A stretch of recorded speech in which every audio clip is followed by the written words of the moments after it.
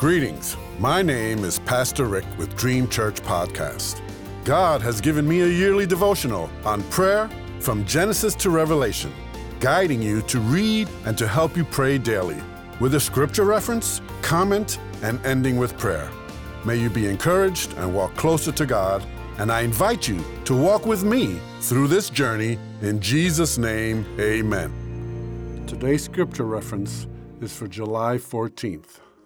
Psalm 30, 2 through 5 and 8 through 12 says, Lord my God, I called to you for help, and you healed me. You, Lord, brought me up from the realm of the dead. You spared me from going down to the pit. Sing praises of the Lord, you his faithful people. Praise his holy name. For his anger lasts only a moment, but his favor lasts a lifetime. Weeping may stay for the night, but rejoicing comes in the morning. To you, Lord, I called. To the Lord I cried for mercy. What is gained if I am silenced, if I go down to the pit? Will the dust praise you? Will it proclaim your faithfulness? Hear, Lord, and be merciful to me. Lord, be my help. You turned my wailing into dancing. You removed my sackcloth and clothed me with joy, that my heart may sing your praises and not be silent. Lord my God, I will praise you forever.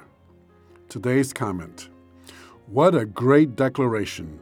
I called to God for help, and he healed me. God spared my life. So, since God has done this, we sing to him. We praise his holy name. As saints of God, knowing that he has done this, we should daily offer up to him songs of praise, declaring what he has done. Best of all, verse 5 said, God's anger lasts only a moment, but his favor lasts a lifetime.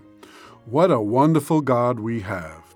As for us, our weeping may endure for a night, but joy cometh in the morning.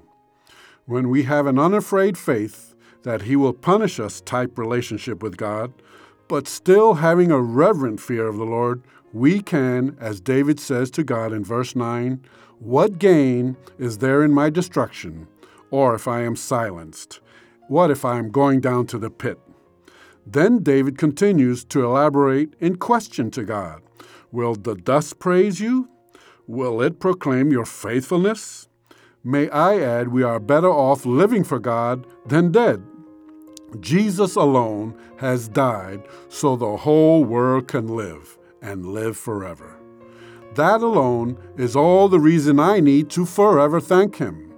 This is how David ends this psalm after declaring how God turns our wailing into dancing, how he removes the sackcloth of mourning into joy.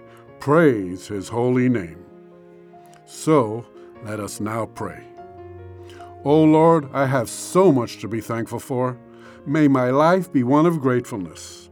May I have such a close relationship with you that I can declare your goodness like David, showing you that I can be of use for your kingdom.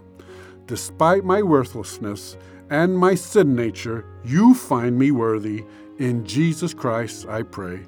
Amen and amen.